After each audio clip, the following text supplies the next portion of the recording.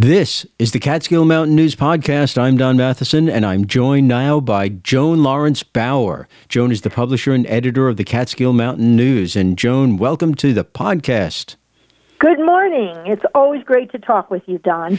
So, Joan, what's making news in the paper this week? Well, we have a lot of things making news, as we always do. Some weeks, Don, are really hard news week, where the headlines are harsh and make you kind of want to put the paper down.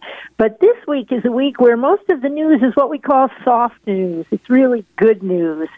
So we have a story about the new Andes Town Justice Court, which has been many years in the making. And sadly, at the same time, the retirement of the town justice over there, Joe Greco, who's served in that role for more than 40 years. So we have the comings and the goings. We'll have a traditional story about the Shandaken Town Board meeting and the nice things that are going on down in Shandaken. The Delaware County Democrats had their annual dinner this week, so we have a story on that, which will be followed in the not-too-distant future by a story on the Republican county dinner. And then we have some stories about activities and events that happened in the area in the last week or so. So it's a lot of good news this week. So, Joan, as far as the Delaware County Democrats are concerned, were they focusing on local issues, or is there also some attention being paid to national issues?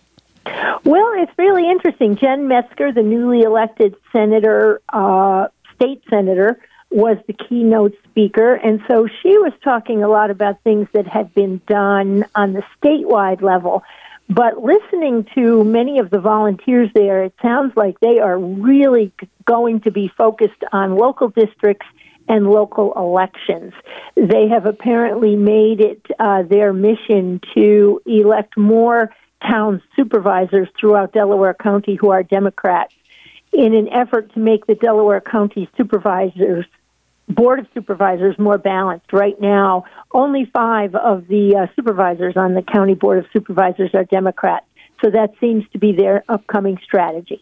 There's always a lot of interest in things in the paper as to what you can do, upcoming events. So what are you going to be focusing on this week? Oh, we have some interesting things happening this week. The Catskill Folk Connection is going to be hosting a square dance in Pine Hill. And, square dancing is such a wonderful tradition from this region and farm countries and rural areas. It's the quintessential self-entertainment. And the Catskills Folk Connection is a group that really tries very hard to keep these rural traditions alive and well. So these square dances, you don't have to know how to square dance to go. They have people to teach, and they're great for people of all ages. Grandparents take their grandkids. So that'll be a wonderful event. We have a terrific history event coming up in the New Kingston Valley, and we're writing about that, where they're going to talk about their history, and they have a native daughter, Sally Elliott Scrimshaw, and the head of the Historical Society, Diane Galusha, so they'll be having a terrific event in New Kingston. The Open Eye Theater is having auditions coming up for their July play, Amber Waves, and those are coming up really soon, so we've written about that.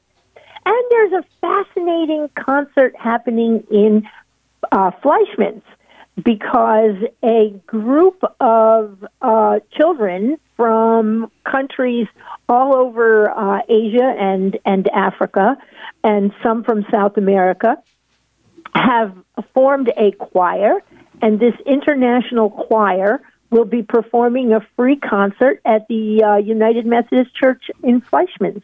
So we've written about all of these things, and anybody who's interested in those and more can just pick up the paper, and they'll find all the details for times and places and whatever else they need to know. Joan Lawrence Bauer. Joan is the publisher and editor of the Catskill Mountain News, and there you have it, the weekly Catskill Mountain News podcast. Thanks for listening.